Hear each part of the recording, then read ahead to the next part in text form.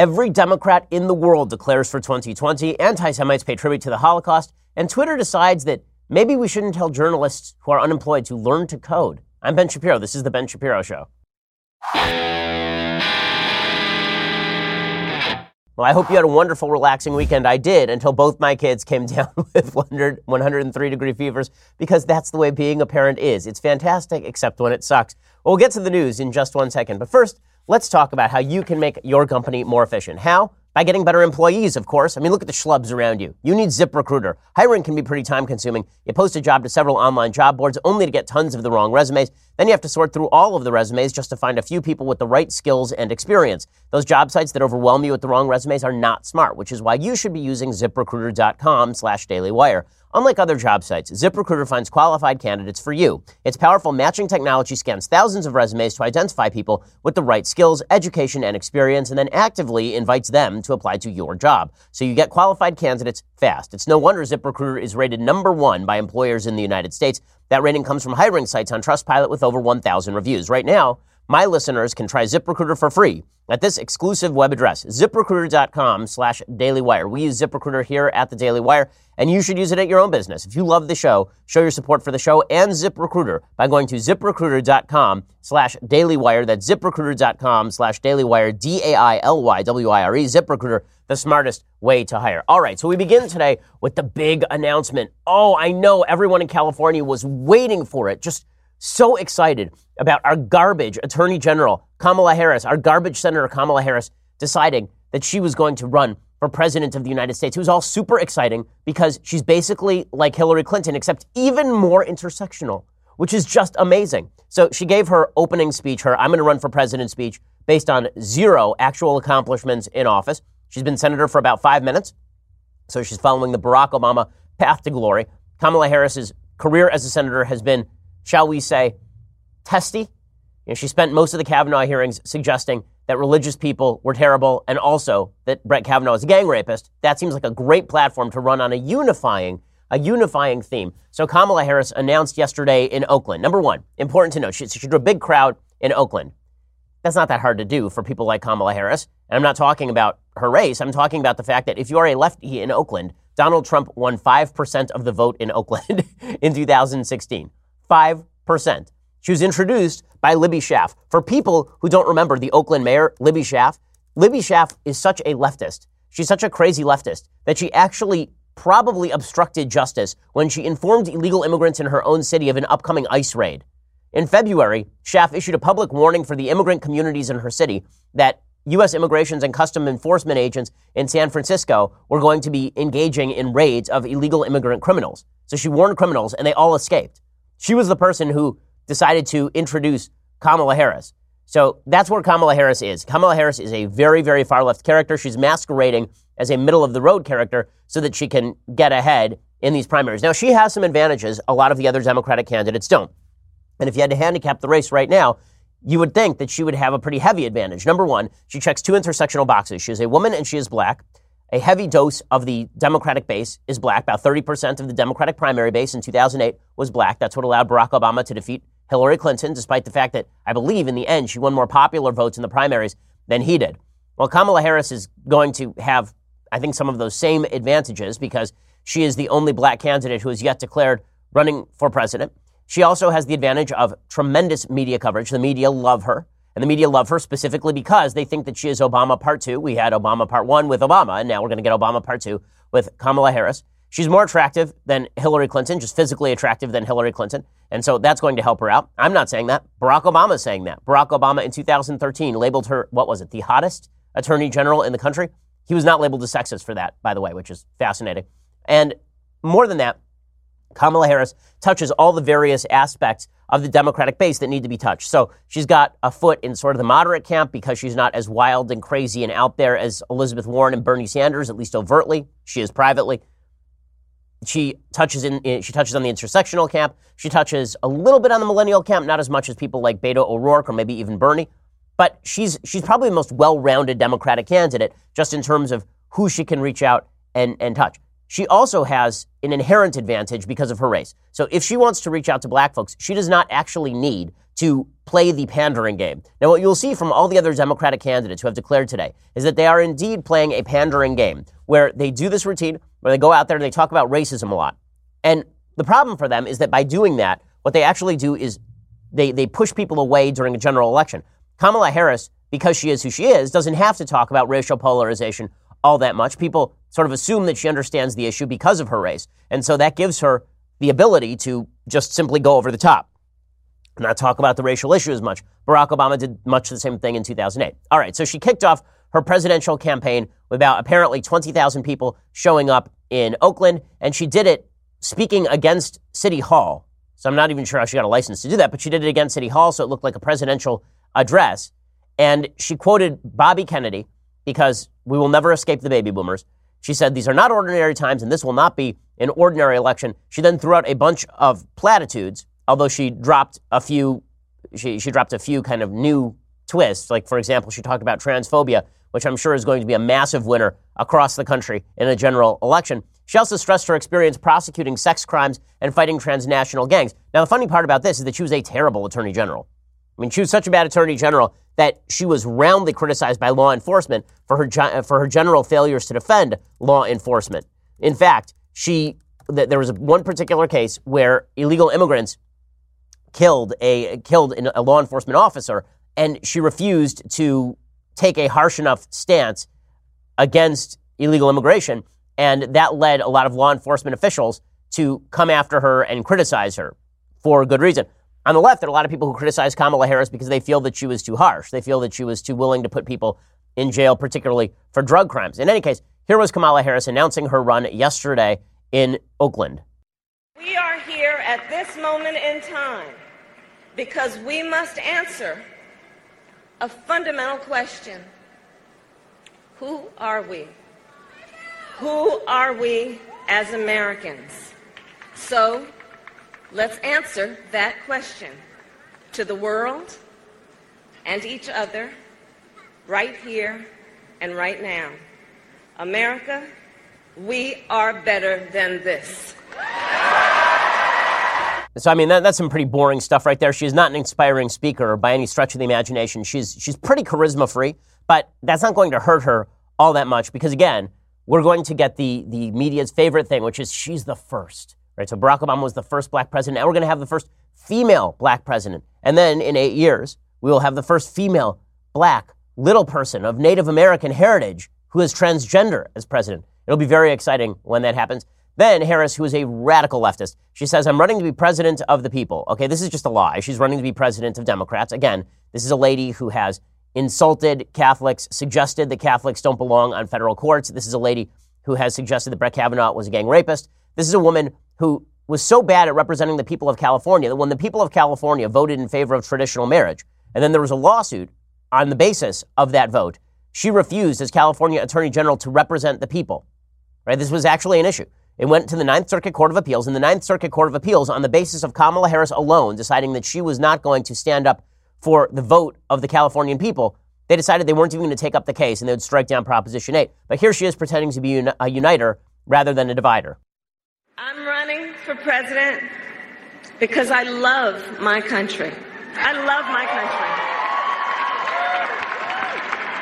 I'm running to be president of the people, by the people, and for all people. Okay, well, again, no, that's not a thing that's happening.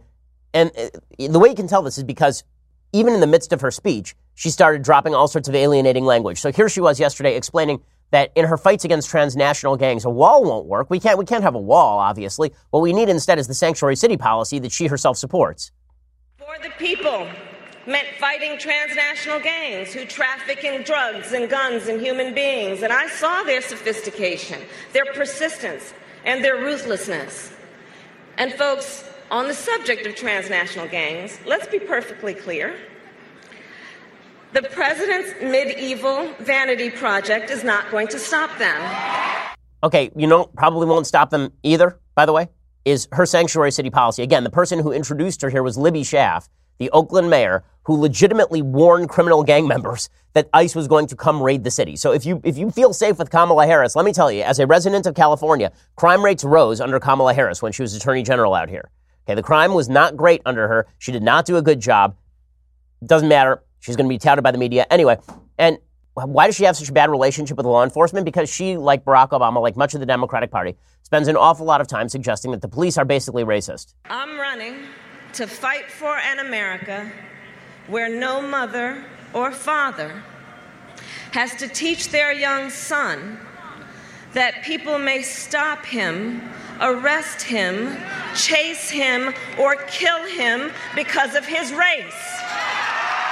Okay, this is such a slander against law enforcement. It's such a slander against law enforcement that law enforcement officials are running around shooting black people because of their race. It's just a lie. There is no statistical evidence to support that whatsoever, that there is a wild racial discrimination problem in police departments across the country that results in police officers shooting black people simply because of their race. There's a myth that was pushed by the Obama administration. It is simply not true. By every statistic I have ever seen, this is simply not true. Okay, particularly when you're talking about people being shot. If you want to make the case that police treat black folks disproportionately in terms of roughing them up during arrests, there's some evidence to back that up. There was a Harvard study by Roland Fryer that suggested that maybe that was the case. But when it comes to the idea that police are disproportionately overall racist and are going after black folks because of race, again, no evidence of this. But look, she's a radical, and the media love this. Now, she does have a pretty big problem with her resume, and I'm going to explain this in just 1 second. But first, let's talk about birthdays, anniversaries, Valentine's Days. These things are just around the corner. So when you're looking for the biggest and best quality roses out there, you need to talk to my friends at 1-800-Flowers.com. Right now, you can get 18 red roses for $29.99 or upgrade to 24 red roses for $10 more. This is a fantastic offer from 1-800-Flowers. I've been using 1-800-Flowers for years. I mean, every time I'm on the road, I send my wife flowers because that's just the kind of husband I am. But you can also be a great husband, be a great partner. 18 red roses for $29.99 or upgrade to 24 red roses for $10 more. It makes it easy to shop. The quality is fantastic. It's better than anything you're going to get at the local grocery store. Roses from 1-800-Flowers are picked at their peak, and they're shipped overnight to ensure freshness. And her amazement, 18 red roses for $29.99 or upgrade again to 24 red roses for $10 more. It's the perfect reward for thinking ahead and ordering early. Bouquet prices will indeed be going up soon, so you do want to order early. Pick your delivery date. 1-800-Flowers handles all of the rest. I don't settle for anything less than 1-800-Flowers when I am buying my wife flowers. To order 18 red roses for $29.99 or upgrade to 24 red roses for only $10 more, go to 1-800-Flowers.com/Shapiro. That's 1-800-Flowers.com/Shapiro. Hurry. That offer expires Wednesday. Go check it out right now. 1-800-Flowers.com/Shapiro for that special deal. They're really great. Okay, so what is the big problem for Kamala Harris? Well, the biggest problem for Kamala Harris is she's utterly unqualified.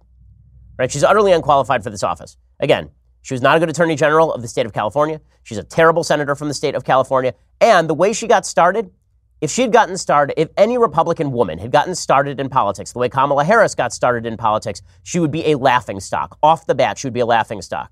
What am I talking about? I'm talking about Willie Brown. So for folks who don't know California politics, Willie Brown is the former leader of basically the Democratic caucus across the state of California, a very powerful man in California politics. Well, Willie Brown has been married for many, many years. And there's one problem with that, which is that he has also dated half of the women in California while he was married. Yeah, he's a bit of a douchebag. Brown served as San Francisco mayor from 1996 until January 2004. And he was considered a very, very powerful Democrat across the state. He was succeeded by Gavin Newsom. He was sort of associated with Arnold Schwarzenegger a little bit. In any case, when he was 60 years old, Willie Brown met Kamala Harris. He was married at the time. And Kamala Harris, who was 30, started dating him. I'm sure it was just a partnership of love. I'm sure they fell in love at first sight. I'm sure that she looked at him and she thought, 60-year-old, so attractive, 60-year-old man, twice my age. I love him. That's what's going to happen here.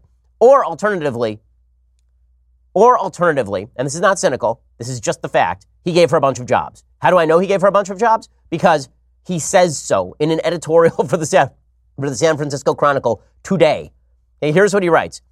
I've been peppered with calls from the national media about my relationship with Kamala Harris, particularly since it became obvious that she was going to run for president. Most of them I have not returned. Yes, we dated. It was more than 20 years ago. He was married at the time. He was 60. She was 30. Yes, I may have influenced her career by appointing her to 2 state commissions when I was Assembly Speaker. First of all, that's just an outright admission of corruption. That you were nailing somebody and so you appointed them to state commissions when you were Assembly Speaker? Like, how is that okay? I'm wondering. How is that not just blatant corruption? Of course, it is blatant corruption. By the way, both of those jobs were near 6-figure salaries for nothing, for doing nothing, except for presumably dating a married man. And then he says, I certainly helped her with her first race for district attorney in San Francisco. I've also helped the careers of Nancy Pelosi, Gavin Newsom, Dianne Feinstein, and a host of other politicians. Oh, really? Did you date them also? I missed the part where you were dating Gavin Newsom. I missed the part where you were dating him and presumably enjoying each other. And then you decided that you were going to help Gavin Newsom with his mayoral run. Missed that part. He says, the difference is that Harris is the only one who, after I helped her, sent word that I would be indicted if I so much as jaywalked while she was DA. Right, because she has to say that, because if she doesn't say that, then it looks like open corruption. Because that's politics for you. Wow, just amazing stuff. In a second, I'm going to explain why nobody in the media is going to pay attention. They're going to call it sexist if you mention this story. Right? If you mention this story, it's... Okay, so the media are going to say that Willie Brown did something terrible by mentioning this. Except for the fact that, again, if any Republican ever had done anything like this, they would be a laughingstock. Let's say, for example, that Sarah Palin, when she was selected for vice president, it had come out that she dated George H.W. Bush while he was married to Barbara, and that he made sure that she got her start in Alaska politics. You think that might have been a bit of an issue for her VP run? You think? Or no? If it turned out that Nikki Haley, for example, had gotten into politics by dating a man twice her age who then gave her political favors, you might think that'd be used as a club by the media? Yeah, I think so. Unless you think that this is a sexist thing, it is not. You know how many times I have mocked John Kerry? John Kerry, former 2004 candidate and Secretary of State. I've mocked him 1 million times for having married Teresa. He married one rich woman and then divorced her and then married another rich woman and then lived off her fortune. It's always seen, and it should be seen, as a bad thing in American politics to marry for political purposes. This was the rip on Hillary Clinton, too, by the way, is that she lived off her husband's name and lived off of his coattails so that she could then run for senator and president and be Secretary of State. Kamala Harris is not a feminist icon if she was dating Willie Brown so she could get appointed to a bunch of positions while he was married, by the way. I know we gloss over this in American life now. And on both sides, in both political parties, we have ignored the idea that adultery is bad. I know that Republicans now think, oh, well, it happens because of President Trump. And I know that Democrats have been doing this routine for literally decades, that since the era of JFK, whatever. So they commit adultery. It's kind of bad when you are the other woman to a married man who is then providing you with giveaway jobs in the California state government. That's kind of bad. Now, nobody's going to attack her on this because if other Democrats do, then she will claim sexism. President Trump might, because President Trump has no limits. One of the beautiful things about the man is that he will say anything at any time. But should that be an issue? Of course that should be an issue. It is obvious, overt corruption. And she should have to answer questions about that. And she shouldn't be able to shy away with answers like, oh yeah, I fell deeply in love with Willie Brown when he was 60 and I was 30. Yeah, that's a thing that happens all the time. I know lots of 60-year-old men. You know how many of them who are, kind of middle-class schlubs who aren't powerful men in politics are getting 30-year-old up-and-coming law student girlfriends? Tons of them. Tons. Just it happens all the time. And meanwhile, it's not just Kamala Harris who's jumping into the pool. It's also Elizabeth Warren. Now, Elizabeth Warren is going to campaign as an open communist. I'm old enough to remember when Elizabeth Warren was writing books like The Two-Income Trap, all about how the middle class in the United States was suffering and how school vouchers, for example, could be a solution for some of these families. Well, now she's decided to steal Bernie Sanders' audience by going overtly commie. And the New York Times is praising her for it. So here's what she tweeted out over the weekend, did Elizabeth Warren. This billionaire NFL owner just paid $100 million for a super yacht with its own IMAX theater. I'm pretty sure he can pay my new ultra-millionaire tax to help the millions of yachtless Americans struggling with student loan debt. This is a reference to Dan Snyder, who's the owner of the Redskins. Well, Elizabeth Warren might have a problem with the owner of the Redskins. In any case, I do love the overt communism of this is pretty astonishing. So, is there any allegation that Dan Snyder did not pay his taxes? No. He paid his taxes, as far as I know. Is there anything wrong with him buying a giant yacht, which presumably employed lots and lots of people to build? I love the idea from a lot of folks on the left that when you spend money on a product, there's no one on the other end of that product. Ooh, he spent money on a yacht. You know how many people made that yacht? If it cost $100 million, I thought you guys are in favor of spending. I thought you like spending over saving. So shouldn't you be in favor of him spending $100 million on a yacht? as opposed to simply putting it into his bank account. But I guess that if you buy something that is excessively expensive, then Elizabeth Warren will come after you. By the way, Elizabeth Warren is worth something like $15 to $18 million herself, so she can start giving away her cash anytime she damn well pleases. What's hilarious to me is the way that the media treat all of these candidates. So they'll treat Kamala Harris with kid gloves, even though, again, a married man is openly relating in print how he dated her and then corruptly gave her jobs. Elizabeth Warren is one of the more charmless candidates in the 2020 race. And there's a piece in the New York Times called Elizabeth Warren's 2020 Strategy. Stand out by nerding out. Now, it is incredible. When's the last time you heard a Republican referred to as a nerd by the New York Times? Like, maybe they'll do it every so often with somebody like Ben Sass or something because they have a book review. But when is the last time you heard an actual political candidate for office like Ted Cruz called a nerd by the New York Times? Usually, they are considered charmless manipulators, right? They never call them nerds. If a Republican fails to connect to people, that's because that Republican is cold and calculating and Machiavellian. When a Democrat fails to connect to the people, it's because they're just too smart. Al Gore was just too smart. Sure, he wasn't smart enough not to tell a masseuse to go after his third chakra, but he was really, really smart. John Kerry, sure, he wasn't smart enough to get into Harvard Law School after going to Harvard undergrad. He ended up at BU, which is not a great recommendation for his intellect. But John Kerry, he couldn't connect with the people. He was just so smart. Hillary Clinton, just so brilliant, but she couldn't. That's why she couldn't connect to humans, because she's like a whiz in there. I mean, just so many brains. And now they're doing the same thing with Elizabeth Warren. So here is the New York Times, the objective, unbiased New York Times. The gym was hot. The lights malfunctioned. But the audience of nearly 1,000 people was engrossed as Senator Elizabeth Warren, the Massachusetts Democrat and presidential hopeful, did what she does best, nerd out, as she puts it. Why don't you just carry around a drool bucket, people? After talking up gun control laws and criminal justice reform on a recent South Carolina campaign swing, Ms. Warren dug into the nitty-gritty of free market regulation and the Consumer Financial Protection Bureau, a federal agency she helped create, which has returned more than $12 billion to people in refunds and canceled debts. Nothing made her more enthusiastic. By the end, she had many in the audience cheering. Okay, now remember, this is not just like a regular audience. They came up to see Elizabeth Warren. It's like if you buy a ticket to a Broadway production these days, you will never go to a Broadway production that does not receive a standing ovation at the end. Why? Because if you drop $100 on a ticket, you want to make yourself feel that you actually did it for something worthwhile. So you give a standing ovation. If you drive out to see Elizabeth Warren on a school night, you got to give her a standing O at the end so you feel like you did something useful with your time. Almost 1 month into her presidential campaign, says the New York Times, Ms. Warren's passion for policy minutia has become her way of standing out in an increasingly crowded Democratic field, establishing herself as a wonk's wonk whose expansive ideas and detail-oriented speaking style are her bid for a good first impression on voters. Wow, she's just so brilliant. She's so brilliant. In a second, I'm going to read you some more of this, and we'll get into the other Democrats who have jumped into the race, legitimately everyone on earth. We'll get to Howard Schultz, too, in just a second. First, let me remind you that the best present that you can get for a parent or loved one these days, Legacy Box. Why? Well, because Legacy Box helps you preserve all those memories. You know, my wife and I, we were looking through our pictures the other day, and we thought to ourselves, we have so many digital pictures, but how many of them do we have printed out? And then we have a bunch of old pictures since before we had digital cameras. I know, we're that old. Right? We actually took pictures like film. What happens if those should be in a flood or something? Well, this is where Legacy Box comes in. It's particularly true if you have older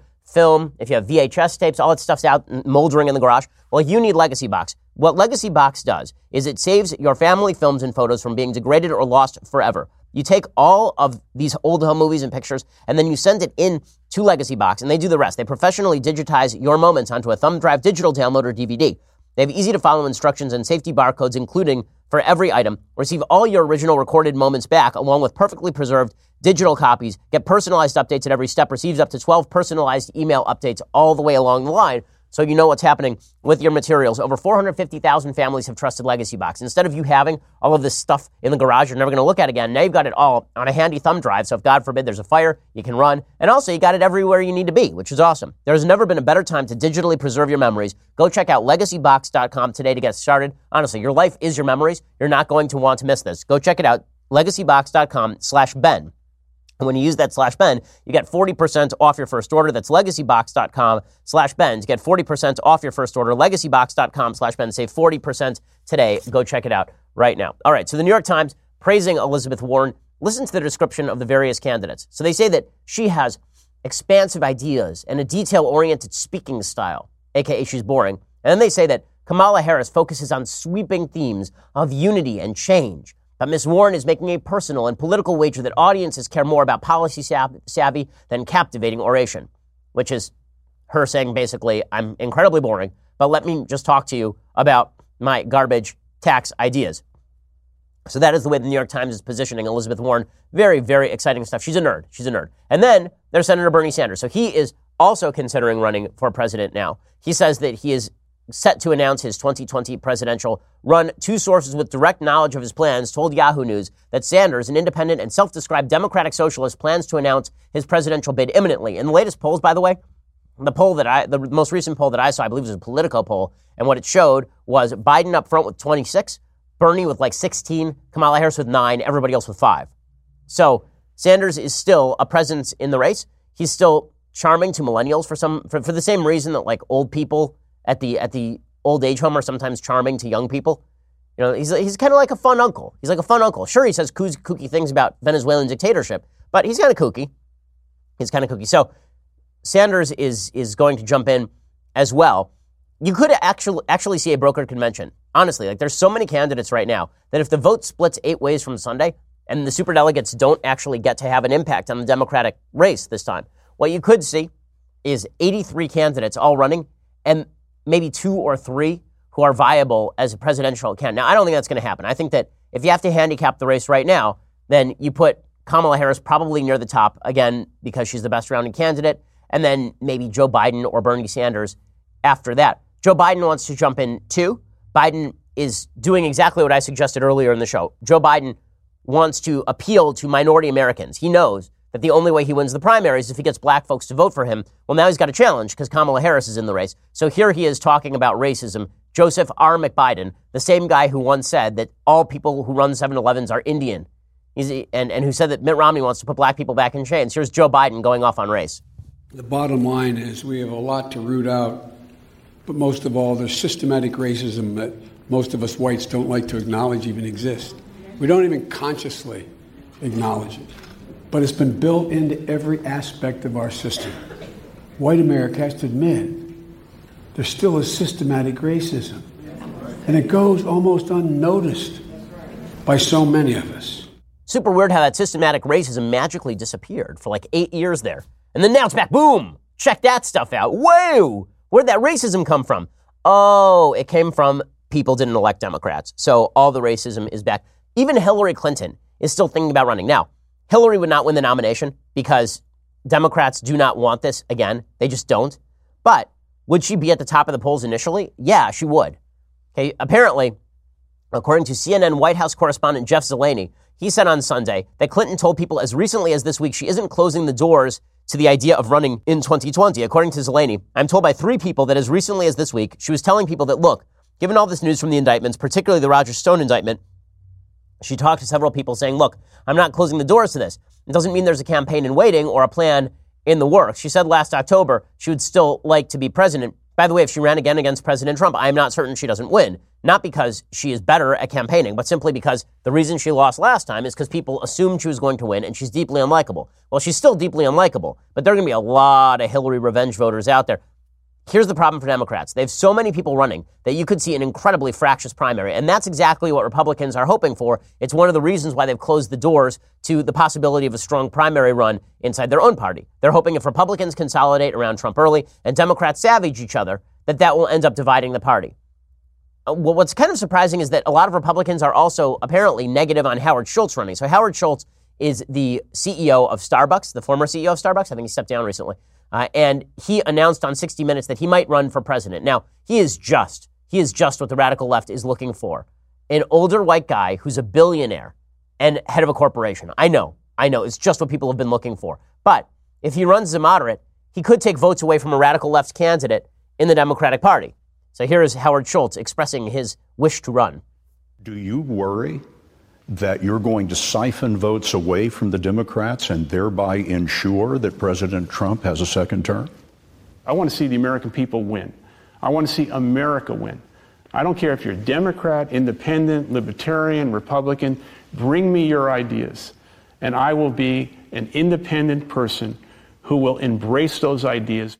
Okay, first of all, what I love is that Democrats have gone nuts over this. How many Democrats are actually going to vote for Howard Schultz? The same number of Republicans who are going to vote for Michael Bloomberg. Okay, it's a very limited number of folks. But you're seeing Democrats go off the wall about this because they are afraid that somebody will come in and split the vote again. They think that the libertarian vote is what won Donald Trump the presidency. Jill Stein's vote. They think that won Donald Trump the presidency in 2016. So they are deeply afraid of Howard Schultz running. And this has led a lot of Democrats to attack Howard Schultz. Now, if you're Trump, you got to be sitting there going, okay, fine. Good. Schultz is a lefty. Let him run. But unfortunately, President Trump has the habit of immediately dumping on whoever else jumps into the race. So he tweeted out this morning, Howard Schultz doesn't have the guts to run for president. Watched him on 60 Minutes last night, and I agree with him that he is not the smartest person. Besides, America already has that. I only hope that Starbucks is still paying me their rent in Trump Tower. Oh, a lot going on here. So many things going on. First of all, Mr. President, Schultz is not a threat to you. He's a threat to the Democrats. Stop it. You want Howard Schultz to run. You want him to split the vote. That is your goal. Second of all, I just love that Trump declares himself openly the smartest person. You have to love that. I know lots and lots of really smart people. You know how many of them go around telling everybody how smart they are? Like on a regular basis? The thing about smart people is they know they're usually not the smartest person in the room. I mean, I know people who have incredibly high IQs, and when I'm in the room with them, they're smarter than I. But they don't go around talking about it, right? It's amazing stuff. You got to love that the president, that's a man with confidence right there. Okay, in a second, I want to get to Holocaust Memorial Day and the left's reaction to Holocaust Memorial Day.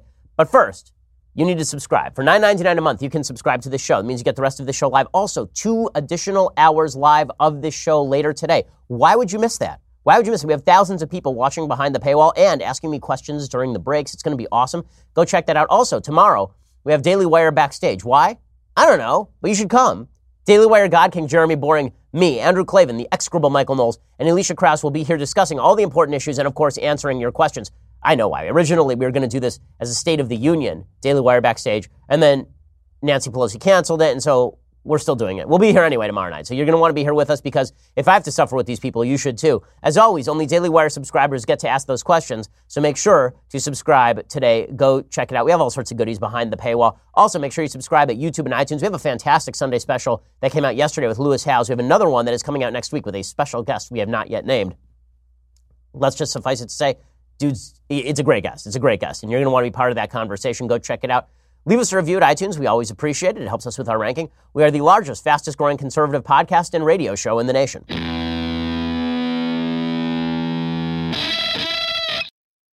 Alrighty, so I want to talk for a second about Holocaust Remembrance Day. So International Holocaust Remembrance Day is not Yom HaZikaron. Yom HaZikaron is Holocaust Memorial Day. It's celebrated in Israel in early May, like May 7th. International Holocaust Remembrance Day is sort of commemorated worldwide.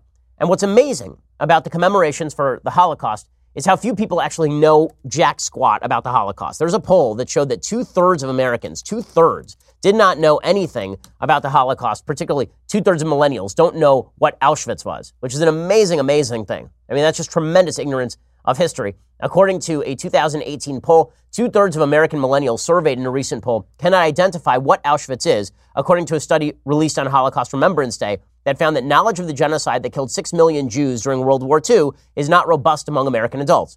22% of millennials said they had not heard of the Holocaust or are not sure whether they have heard of it. That's twice the percentage of U.S. adults as a whole who said the same. Only 41% of respondents and 66% of, 41% of respondents and 2/3 of millennials could not come up with a correct response identifying Auschwitz as a concentration camp or extermination camp.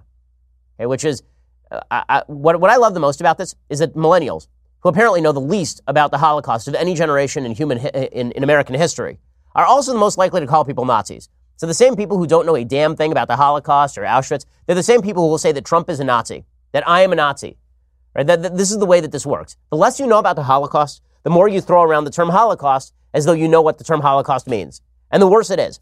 And you see this from the left. The left is only interested, at least many members of the left, not all members of the left, many members of the hardcore radical left who do not like Israel and are not real fond of Jews are very fond of using the Holocaust as a reference point in their political propaganda. So let's take, for example, Planned Parenthood. So Planned Parenthood, lest you forget, is an organization that slaughters some 300,000 unborn children every year. Okay, they are the closest thing to a murderous organization in the United States right now. And Planned Parenthood Action tweeted out this, right?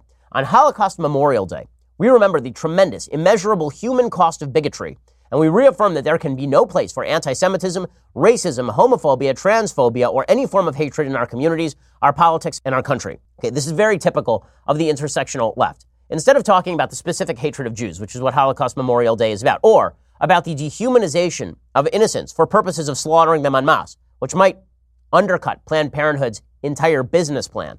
Instead, they sort of do this vague gloss on the Holocaust, where the Holocaust is just a bad thing that happened because of racism. The Holocaust is just, racism is bad. That's the lesson that we take away from the Holocaust. Not that you cannot dehumanize your political opposition. Not that you should not dehumanize entire groups of people for purposes of murdering them. Not that you might want to think about anti-Semitism in its own context, as opposed to as a subset of a broader racist rubric.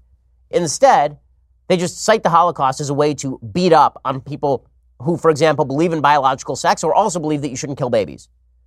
This is how the Women's March can proclaim that it opposes bigotry, even while its leaders call for anti-Semitic boycotts against Israel from the podium at the Women's March.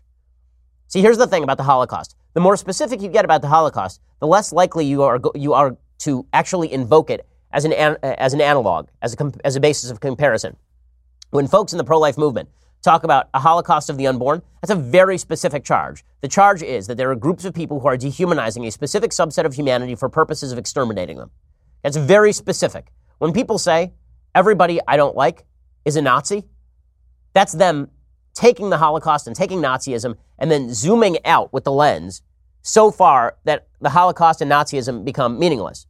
And this is very common. This is how you get people like Jeremy Corbyn, who's an open anti-Semite, tweeting this out. Jeremy Corbyn is the head of the Labour Party. He's so anti-Semitic that people inside his own party have had to run screaming from him. He tweeted out, "In memory of the millions of Jewish people and others who perished in the Holocaust, let us never allow anti-Semitism or any other form of racism to disfigure our society."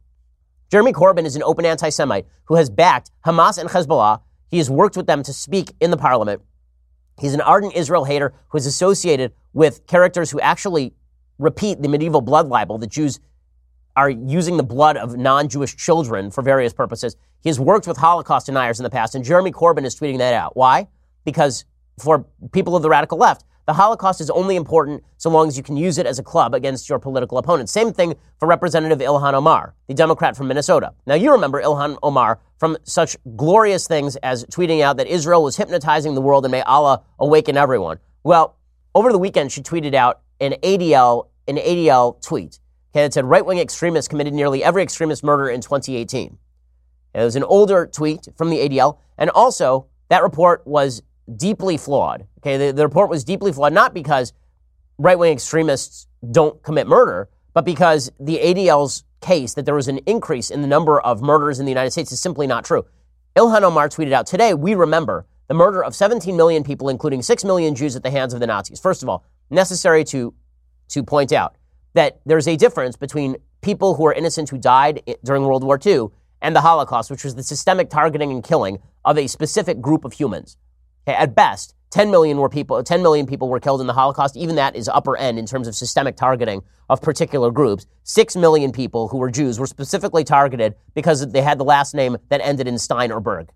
Okay, with the rise of anti-Semitic and neo-Nazi ideology, writes Ilhan Omar, it's more important than ever that we learn from the atrocities of the past and commit to fighting intolerance. Hashtag Holocaust Memorial. Yes, I want to hear from the lady who has backed terrorists in the past against Jews and joins with people who want boycott of Israel to destroy the only Jewish country on planet Earth to talk about the Holocaust and to talk about anti-Semitism.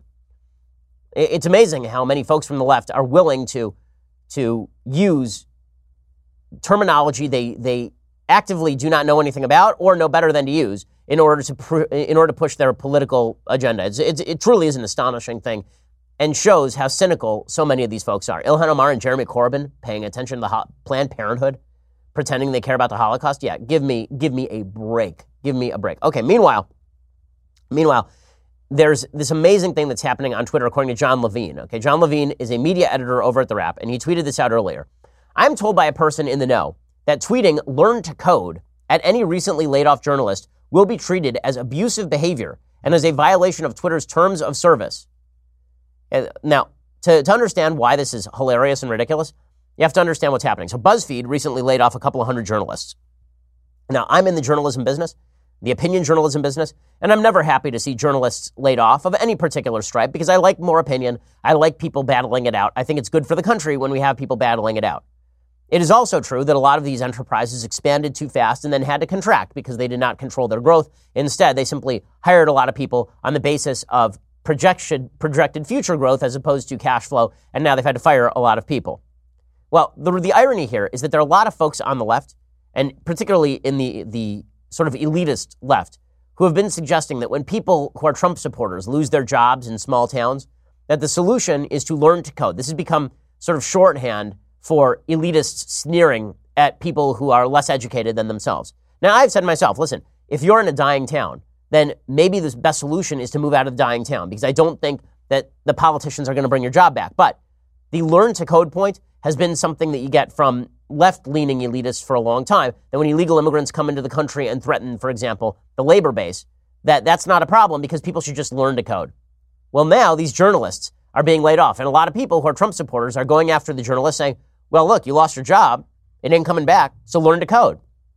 Well, John Levine is now reporting that Twitter is going to ban people for telling journalists to learn to code. That's right, our nation's bravest firefighters, the intrepid people out there every day bringing you the truth, cannot handle somebody telling them to learn to code. Okay, yeah, sure. Twitter, that's not a mockery of anything. It's no reason. That doesn't make a mockery of these journalists. It doesn't make them look like children and pansies to be very upset about learn to code. Come on. It's just, I love it. Just amazing. You know, what's good for the goose is not good for the gander in the media. This is why Jim Acosta is going to be writing a book about Jim Acosta being a victim, because Jim Acosta loves Jim Acosta.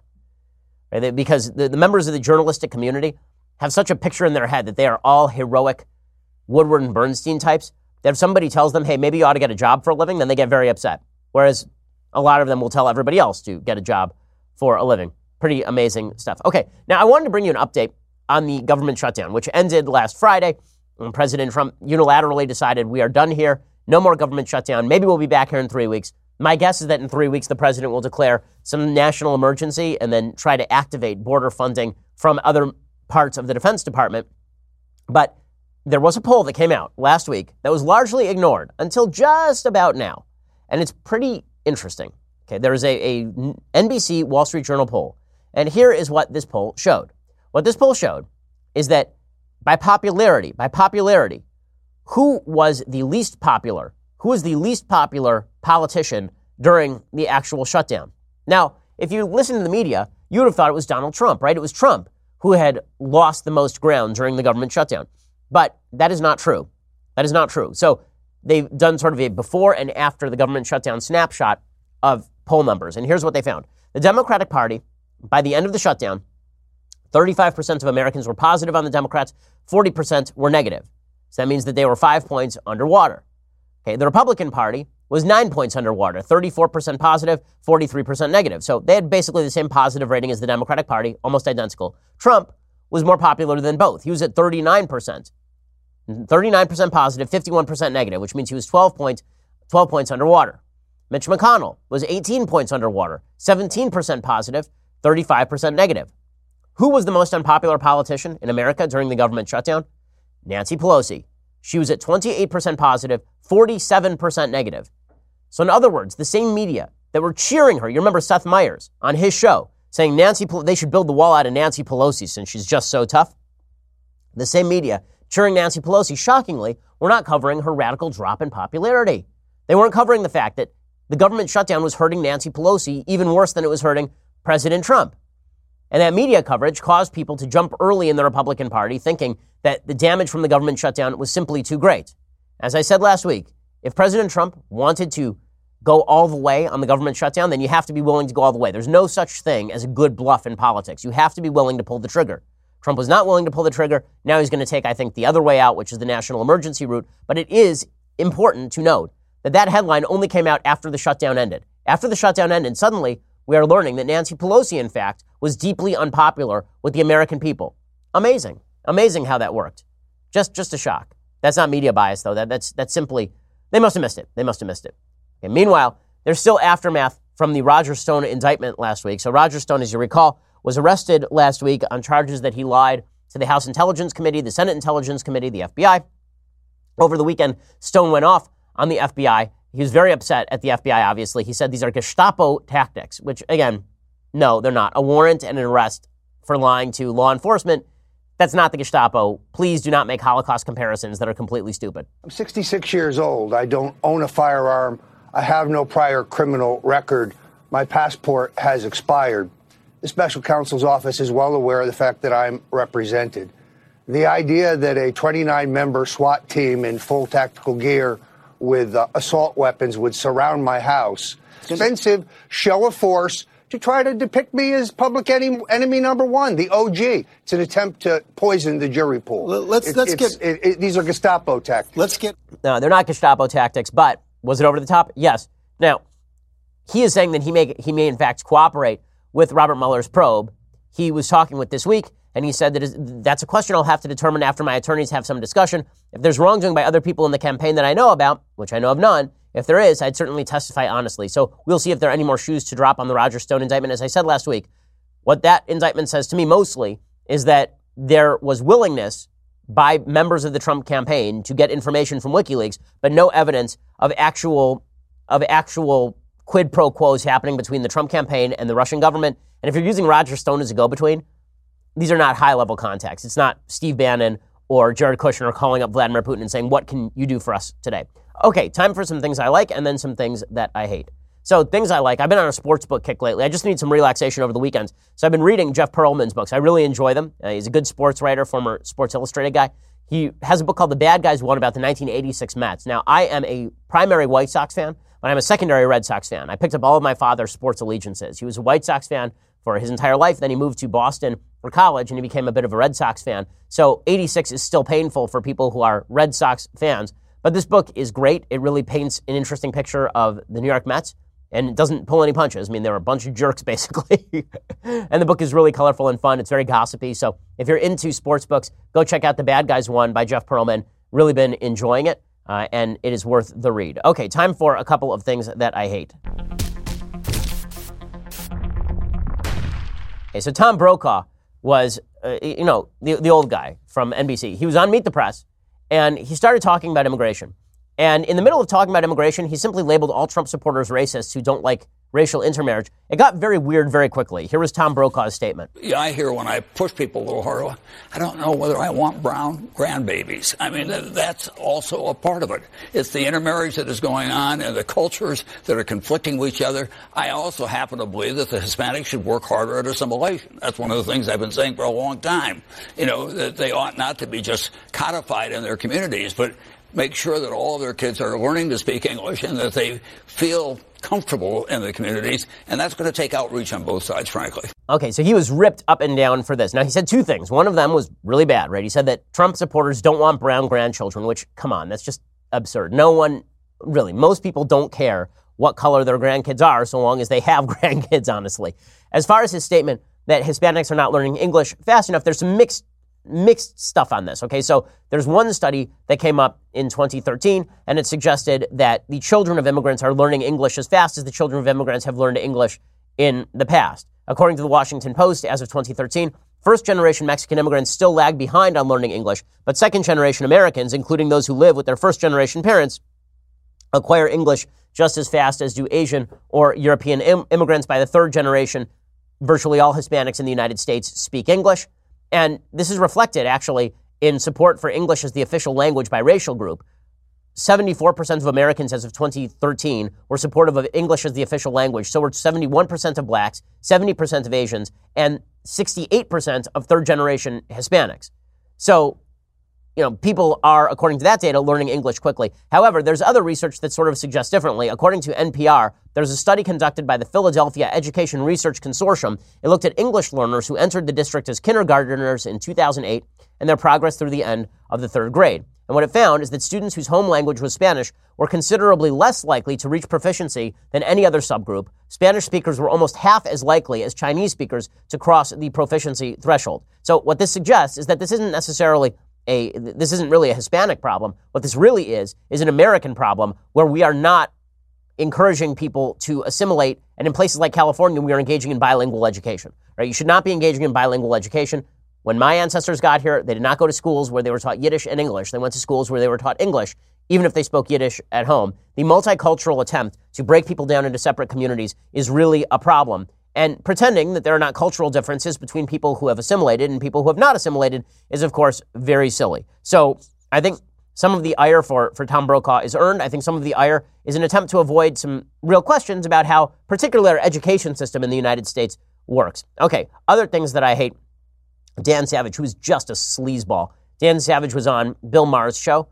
You'll remember him from such things as he leads some sort of anti-bullying crusade, even though he is a massive bully, Dan Savage, right? This is a guy who wrote for, I believe it was Salon back in 2000, that he hated Gary Bauer so much that he volunteered for Gary Bauer's presidential campaign and then had the flu and licked doorknobs around the office in order to give other people on the campaign the flu. I mean, Dan Savage is a vile, hateful person. Here is Dan Savage, though, suggesting that all Trump supporters are racist white bleeps. They're good at demagoguery. They're good at racism. They're good at stoking fear.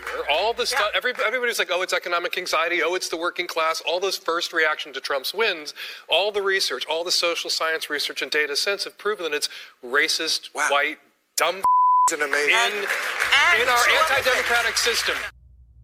Okay, if this is how Democrats want to see it, they will lose. I mean, if they really want to alienate everybody in the middle of the country by calling them racist white dumb bleeps, keep going with that. Keep going with that. That'll get you a lot of applause in places like Los Angeles, but it ain't going to get you a lot of applause in places that you need to win in the middle of the country. If you want to have a shot in Georgia, you probably shouldn't be calling people racist white bleeps for considering the possibility of voting for Donald Trump. Now, maybe, look, the worst case scenario here is that Trump has been so off-putting in his years in office that he actually alienates the American people into voting for an open radical, an open socialist. That would be a disaster. But if Democrats continue with this theme that everybody who doesn't think like them is a racist, evil person, then America is not only irrevocably broken, but Democrats, I think, will have a worse shot at winning election. You can't just insult Americans. You can't insult your way into the White House. You can insult other candidates into the White House. Donald Trump did that. You can't insult the American people into the White House. It just doesn't work that way.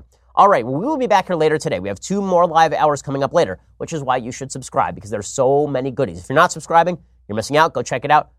We'll see you here tomorrow. If not, I'm Ben Shapiro. This is The Ben Shapiro Show. The Ben Shapiro Show is produced by Senya Villarreal, executive producer Jeremy Boring, senior producer Jonathan Hay. Our supervising producer is Mathis Glover, and our technical producer is Austin Stevens. Edited by Adam Sayevitz. Audio is mixed by Mike Caromina. Hair and makeup is by Jesua Olvera. Production assistant Nick Sheehan. The Ben Shapiro Show is a Daily Wire production. Copyright Daily Wire 2019. Hey everybody, I'm Andrew Klavan, host of The Andrew Klavan Show. Did Trump cave on the border wall debate? Yes. But did he lose? That's another question. That's on The Andrew Klavan Show. I'm Andrew Klavan. We'll get to more on this in just 1 second. First, Pure Talk believes in American values, and that free should mean, like free. So when you switch to Pure Talk today, you'll get a free Samsung 5G smartphone. There's no foreign-line requirement, no activation fee, just a free Samsung that's built to last with a rugged screen, quick charging battery, and top-tier data security. Qualifying plans start at just $35 a month for unlimited talk, text, 15 gigs of data, and a mobile hotspot. Pure Talk gives you phenomenal coverage on America's most dependable 5G network. It's the same coverage you know and love, but for half the price of the other guys. The average family saves almost $1,000 a year. So I challenge you to choose a company that actually doesn't hate your guts and shares your values. Let Pure Talk's expert U.S. customer service team help you make the switch today. Go to puretalk.com/Shapiro to claim your eligibility for your free brand new Samsung 5G smartphone and start saving on wireless today. Again, go to puretalk.com/Shapiro to switch to my cell phone company. I've been using them for years. They're fantastic. You'll love them as well. Go to puretalk.com/Shapiro and claim your eligibility on that free brand new Samsung 5G smartphone. Start saving.